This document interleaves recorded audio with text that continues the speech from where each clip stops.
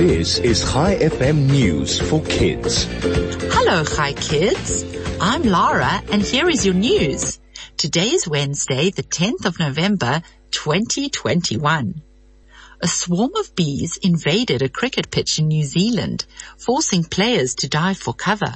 The players from Wellington and Canterbury, as well as the umpire, all dropped for cover, only carrying on with the match once the bees had flown away. The team working on NASA's James Webb Space Telescope are carrying out the final preparations before it launches into orbit in around 6 weeks' time. The James Webb Space Telescope is a super powerful version of other space telescopes like the Hubble. It's a mirror made of 18 segments, specially designed to capture infrared light from the first galaxies that formed in the early universe. It will also be able to see stars and planets being discovered beyond our solar system and learn more about how they were made.